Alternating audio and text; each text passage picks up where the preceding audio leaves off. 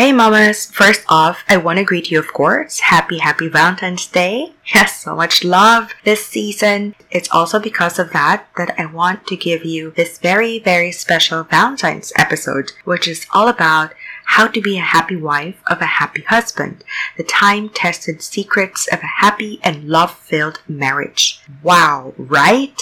That was exactly my reaction right after I did this episode with our very special guest who is also very dear to me. This episode, yes, I did this last year, and this was actually a live cast that I did over at my page at Mompreneur MD. I intentionally repurposed it into a podcast episode because truthfully, I gained so much from that live session that we did. And here I am 1 year after doing that episode. A lot has changed in my life. A lot has changed in my marriage. And yes, here I am 1 year later. I have to say, I have never been a happier wife of a happier husband. And that is exactly the reason why I wanted to share this episode with all of you. Questions such as, what do our husbands really need? How to deal if your marriage is shaky? How to deal if you're struggling with your marriage? How to deal if your spouse is no longer the kind of person you married? How to transform your spouse? What is our greatest weapon as wives? And so much more. So I hope to see you inside because I tell you mamas, you will gain so much from this. This might be the longest episode that I have so far, but so much wisdom inside, so many insights. So I really hope you stick to the very end of this episode. Alright? So see you inside, mamas. Hi mamas! Welcome to the Mompreneur Made Fulfilled podcast, where you will learn how to build a thriving business alongside a God-centered marriage and motherhood. I'm Dr. Jack Bacaltos, child of God, wife to an awesome surgeon, mom to 2 boys, pediatrician turned full-time mom turned mompreneur. I believe that God placed where you are for a reason. And if that is being a mom, then bless you. You have a big purpose. But what if you're a mom yet you also hold dreams in your heart, say building a business perhaps? Yes, God placed those dreams in your heart too. In this podcast, you will be empowered and be equipped with business skills, mindset shifts, and faith stories to help you grow your business while being intentional in marriage and motherhood. So if you're ready to truly have a faith-filled and fulfilled mompreneur life, then grab a cup of coffee or tea or just prop your feet up for a while and here's my little boy Kael. Hello, I'm Kael. I help my mom to get inspired, chase big dreams, and some things new. Listen to Mommy's podcast and enjoy the show. What he said. There you go. Let's dive in. Before we start this super special love episode, I want to introduce to you, of course, to our very special guest. She's Tita Isa Kusi. Tita Isa is actually my spiritual mentor and my personal marriage mentor as well. Tita Isa Kusi is actually a relationship mentor, a Christian women's group leader, and she has been married for 43 years. And the wisdom that she has, my gosh, we had a session last Wednesday and it just blew our minds. We were so inspired. We were so empowered. Tita Isa is a blessing. I want you all to meet her. I know this is something new for Tita Isa going live. Tita Isa still accepted my invite, and really this is really meant to help you, to help the women and to shed light on our relationship. Yes, thank you so much, Tita, for accepting my invite and for being here. Hello, hi everybody. This is my first time, so I'm kind of nervous. We want to get to know you better, Tita, like your advocacy or your ministry to lead women to happy marriages. I'm Isa Kusi. I'm Tita ng Bayan. That's what everybody calls me. So whether they're younger than me or whether they're older, some people are just my age or some people are older, but everybody calls me Tita Isa. I've been married 43 years, actually this coming June, no? And then I have 2 children, of course, both adults already. So one is a doctor and the other one is into business. Thank God I've been married to the same man that I said yes to. 10 years into our marriage, we thought that we were going to part ways already. But what was really amazing was wala siyang signs. Hindi mo siya makita. Pero between the two of us, I guess we were just waiting for that one big fight. We were already settled na parang, alam mo yun, nawala na yung romance, nawala na yung feeling namin parang kapatid na lang kami, parang ganun. And thank God that He intervened in our marriage. As I always tell people, our marriage was like, at that time, no, it was parang plant, tapos may sakit. Diba? Yung sakit niya, nandun sa loob, sa roots. And you won't see it, right? So sa labas, maganda pa siya. But eventually, yung sickness or illness dun sa plant, from the roots, aakyat na siya and lalabas na siya doon sa outside. That was the state of our marriage. And it was funny because even us, we did not know that we were already heading towards that direction. What happened was, one day, parang inalog ako ng Lord, went into the deep depression. Can't say it was clinical, no, but to the point that I wanted to take my life because I saw no hope in it. I was already thinking so far ahead na what if my husband leaves me for someone else? What if my children become problem for me? So, nandun na ako sa point na yun. Ang liliit pa ng mga anak ko. Thank God that, He intervened in my life. Sabi ko nga, that day that Jesus found me, it was the first day of the rest of my life and nothing has ever been the same again. He fixed our marriage. Tamo naiiyak ako. He fixed our marriage. Shout out sa hubby. When people see us, akala nila bagong kasal kami. So, that can only come from the Lord after 43 years. Wow. The reason why I keep praying the Lord, send me women, young moms, young women, na pwede kong tulungan, pwede kong turuan how to nurture and how to nourish their marriages. That's the reason, di ba? Sabi nga nila, kung ang isang tao may cancer, tapos ikaw may gamot ka, hindi mo ba lalapitan yung tao or hindi mo i-offer yung medicine na alam mo magpapagaling sa kanya? It's the same thing. It's the same thing. I know Jesus was the one who made us stay 43 years this strong. Like I said, Tita Na, the feeling that I got from our session last Wednesday, for those of you who wasn't part of that, we actually had from our team, sa Mompreneurs International Tribe, we had a Valentine's special and we had also Tita Isa as our guest. And the feeling that I had after that, Lord, I prayed for this. It was really a blessing. And when Tita Isa told me na, you know what, this was actually what I prayed for at the start of the year, minister more women into happy marriages and Christian marriages. And I go, wow, Tita, I'm having goosebumps. It's really a blessing. 43 years and still looking newly married, and that's something. That's the Lord. Actually, alam mo, yung romance, sabi nga ng mga authors and counselors, the romance lasts anywhere from the following day after the wedding up to a couple of months. Tops is 2 years. If it's an illicit relationship, lasts to 5 years. But after that, especially when the babies start coming, it gets thrown out the window. Pagod ka na, puyat. Tapos by the time dumating yung husband mo, minsan naka-duster ka pa rin, mainit ng ulo mo. That's reality. We've been through it. Although the time na Jesus intervened in our marriage, Christine was 8 years old and my son was 5. One of the first things that the Lord taught me, kasi syempre alam mo tayo as wives, parang feeling natin na feeling of self-entitlement, no? Feeling natin na we deserve everything good from them. Lalo na ako, no? I came from a family of 4.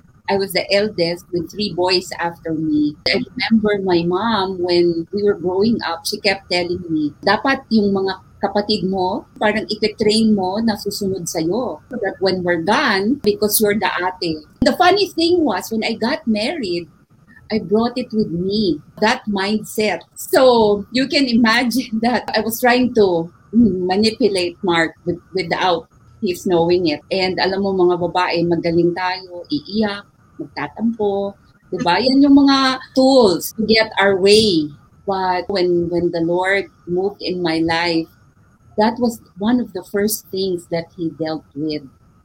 He made me read a book na ang title was How to Be the Wife of a Happy Husband. And you know, when I was reading it, bumabaliktad yung sikmura ko. Kasi sabi ko, Lord, I can't do this. But by the grace of God, talaga, because we can't do it on our own, He was able to empower me. He was able to make me do the things that I needed to do as a wife. So one of the things, sabi ko nga, di ba, from last Wednesday, a man needs two things. Ang babae, mahalin mo lang, okay na yan. That's us. Very simple. Well, we're complicated in a lot of things, no? But basically, if you show a woman that you love her, ayos na yan. Man needs two things. He needs respect and he needs encouragement or inspiration. After many years of marriage, nakakalimutan natin yun eh. Especially as wives. Hindi na tayong time ni Maria Clara na parang wife na quiet ka lang. We have been educated. We have been trained to think for ourselves. We have been trained to have our own income. So, medyo malakas na yung boses natin. Matapang na rin tayong mang-away. And in the course of our marriage, sometimes nakakabitaw tayo ng mga words na really, at the end of the day, we regret saying it, but we're just too proud to admit it. Kaya ang lalaki, gusto nila ng respect in front of their peers, respect in front of their children. I had to ask my children forgiveness for the many times that I have disrespected their father by the way I talked, by the tone of my voice, by the words that I used, even by a smirk or the rolling of the eyes. I had to ask my children forgiveness for how I treated their father. Sabi nga, ang women, when we are insulted, we get challenged. So ang tendency natin is we're out to prove na, ganon I'll prove to you that you're wrong. But ang lalaki, when they get insulted, they don't do it that way. You know, they become harder. The more we can't get anything out of them. You know, we really have to be conscious of it. Kasi yan yung tinatawag nilang nakakalalaki. Maririnig mo yan sa kanila, nakakalalaki.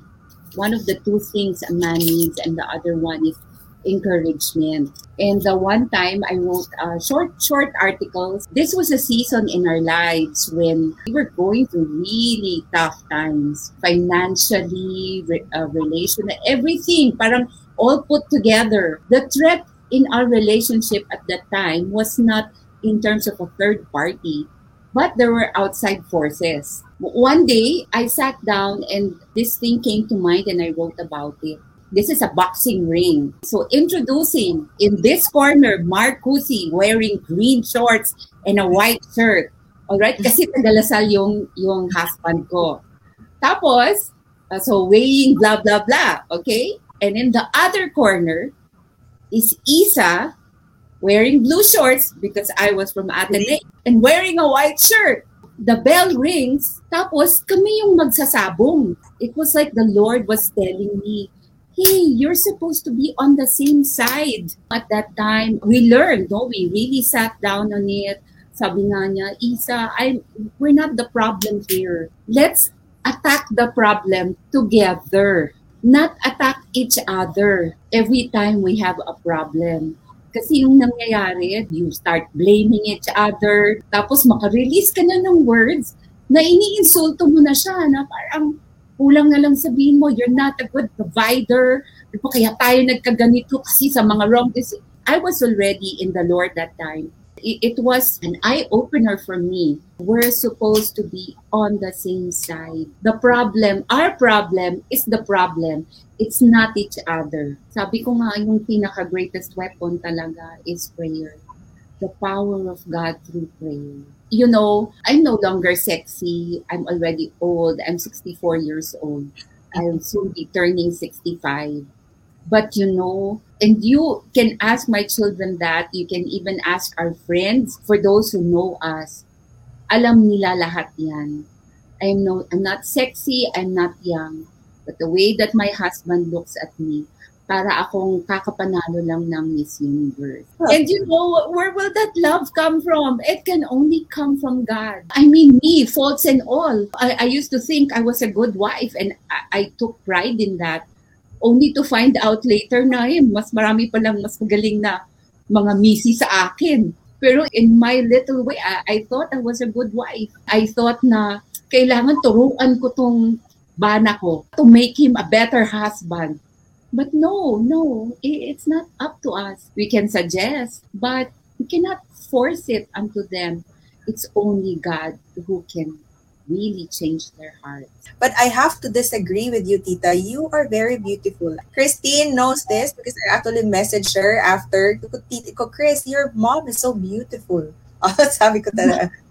Thank you, but that's the Lord. Alam mo nga, kasi ako mahilig ako sa katulad nito, no? I'll take a selfie, then I'll send it to my friends. For those whom I have mentored, they would always tell me, Tita, that's the glow of the Lord. I wish I can sexy ako, no? Sabi ko, pero sabi ko sa heaven na lang ako mag-dream yan.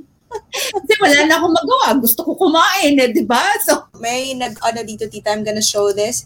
Tita Isa, you look super blooming. I want to pinpoint, ang daming lessons na binigay na ni Tita. There are two things that our husbands need. They need respect, they need encouragement. Tita, I have another question. What if we feel as wives that it's all one-sided? We feel that all the effort is coming only from us, and we don't see any efforts coming from our partners. And what do you do then? How can the wife surpass all that? Especially yung feeling na bakit ako lang lagi? Bakit ako lang nagpe-pray? Bakit ako lang nagbabasa? Bakit siya? I wanna change him. Paano yun po, Tita? Okay, so I want to share with you something, no? Someone once messaged me sa messenger. Sabi niya, ang tawag pa nga niya sa akin, madam. Sabi ko, hindi ako madam. Tapos sabi niya, I've been married 29 years. Siya, the wife, she was already in the Lord during that time. Sabi niya, our marriage, puro away. She feels that she's the only one. Basically, yung kunakwento mo, no, na siya lang yung nagtatrabaho dun sa marriage na, and she said, punong-puno na ako. Sabi niya, I'm tired. I don't know what to do anymore. I think a lot of people can relate to this. So this was her very short message. I just have plenty of issues with my husband. First, communication is not part of our marriage, as it always ends in argument. Second, we have a big project and it seems he wants me to take care of everything. Ang sa iyaha kung unsa lang gusto niya. He has never been a loving, thoughtful, generous husband. We are 29 years marriage, but there have been more conflicts and disagreements than peaceful times. Tiresome na, ma'am. This is between you and me. I believe you can give me enlightenment or insight. Sabi niya, thank you. So I wrote her back. Before I answer anything, I always pray to the Lord and ask for wisdom. So ito yung sinagot ko sa kanya. Sabi ko, thank you for the trust. I do not claim to be an expert, but I can only lead you to what the Word of God says. So tinanong ko sa kanya, sabi ko, is your husband a follower of Christ? If he is he a passive one? Or maybe he still doesn't have a relationship with Christ. If he claims to be a follower of Christ, then I always believe God will work in his life one way or another. Now, if he still doesn't have a relationship with Jesus, then that's another story. So let's see what the Bible says about the wife. So sabi sa 1 Peter chapter 3 verses 1 to 2, sabi, wives, be subject to your own husbands, so that even if some do not obey the word, they may be won without a word by the conduct of their wives, when they see you respectful and pure conduct. The Lord can use this to bring your husband to listen to the gospel and eventually get saved. Now, In 1 Corinthians chapter 13, verses 4 to 7, I'm sure you're very familiar with this kasi ginagamit ito sa mga kasal. Yes. Alright? So, what does it say? It says, love is patient and kind. Love does not envy or boast. It is not arrogant or rude. It does not insist on its own way. It is not irritable or resentful. It does not rejoice at wrongdoing, but rejoices with the truth.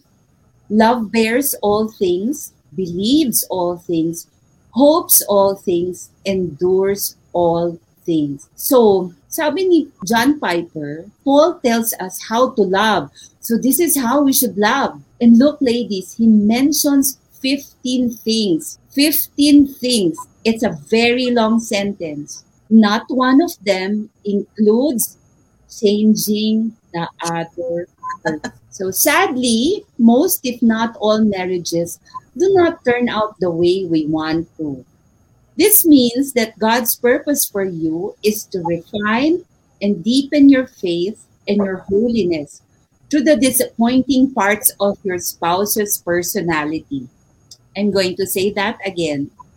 God's purpose for you is to refine and deepen your faith and your holiness through the disappointing parts of your spouse's personality. The fight of the faith is to treat your spouse better and better out of the resources that you find in Christ. And this was the last thing that I told her. Sabi ko, I liken marriage to a dance. Di ba? Dancing is fun, especially when two people know what they are doing. Di ba? Kung pareho kayong magaling magsayaw. But what if your partner is not a good dancer? Or maybe, ikaw din, hindi ka magaling magsayaw. But what if you decide to become a better dancer by taking up lessons? What if you take the effort to learn to be a better dancer? Then the dance gets better. You could get your toes stepped on just because the other refuses to learn to get better. It's not going to be as beautiful, but the dance will definitely get better. If you're going to hang in there, you will see some growth.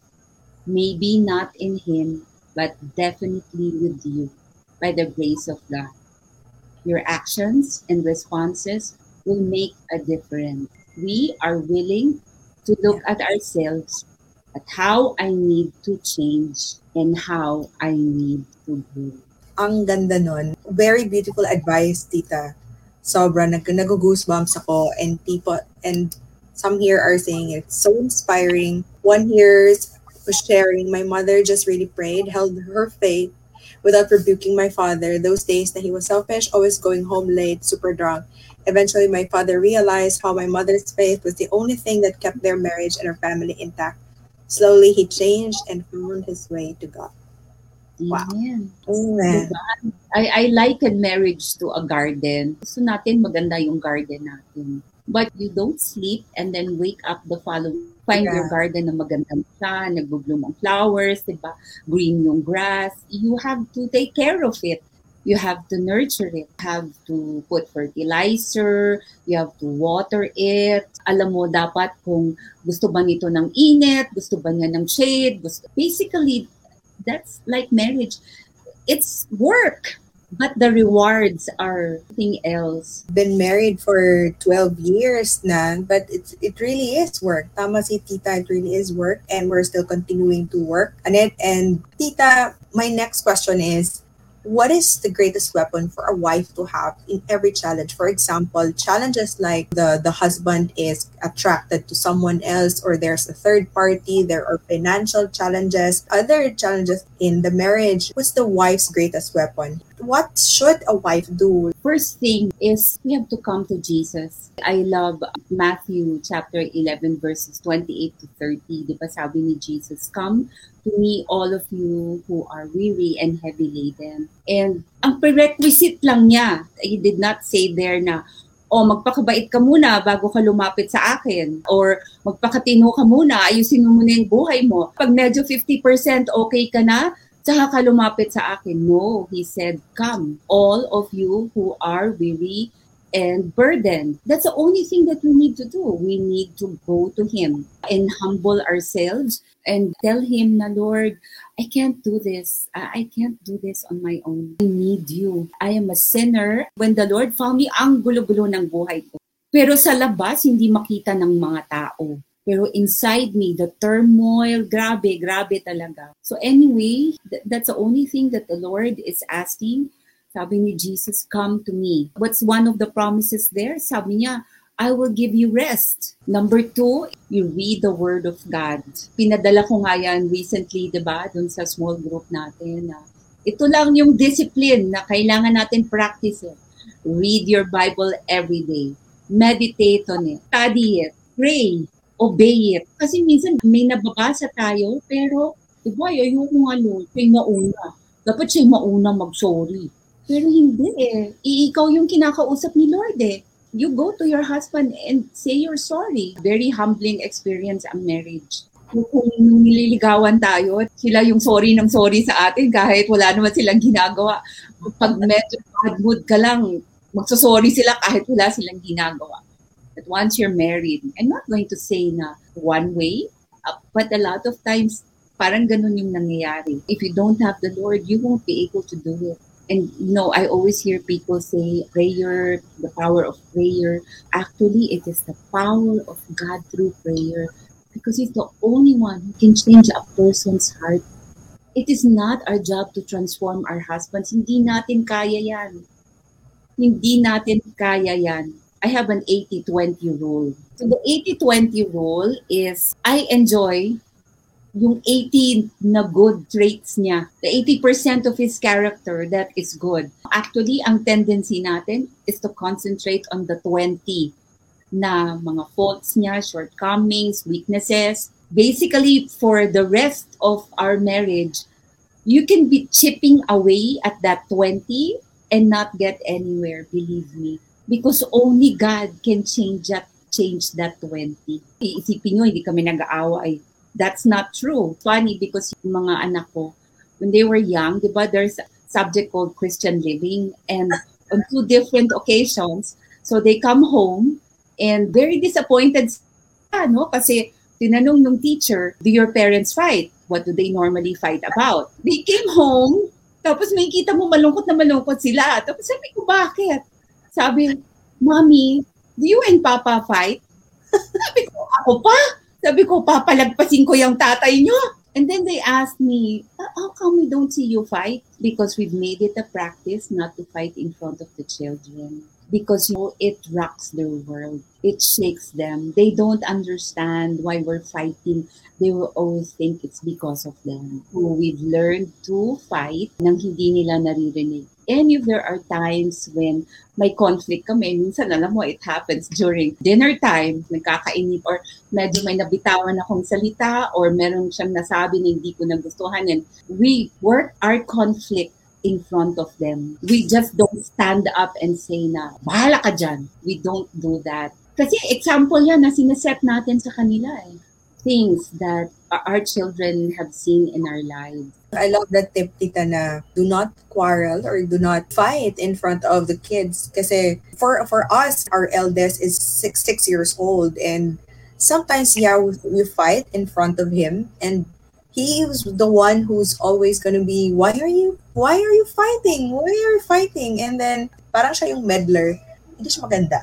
I was invited to this forum, You might want to check it. It's Praying Wife Forum. It is a ministry of CCF. Nung una ako in-invite, sabi ko, Lord, baka hindi ako makarelate dito kasi hindi ko masyadong naging problema ang third party sa... sila talagang merong iba dyan na hanggang ngayon hindi pa binabalikan ng mga husbands. Pero alam mo, sa kanila ko natutunan talaga. Grabe yung commitment nila, yung faithfulness nila. The Lord is number 1 in their lives. Whether their husbands come back or not, you can see the joy in their faces. Every time I watch them, sabi ko, Lord, grabe itong mga women na to. Wow, I'm so amazed. They're still going through that problem, pero the faces are iba, talagang iba ang glow nila. So for those of you who are having problems na may mga third party, mga ganun, you can learn a lot from them. These are women who have learned to be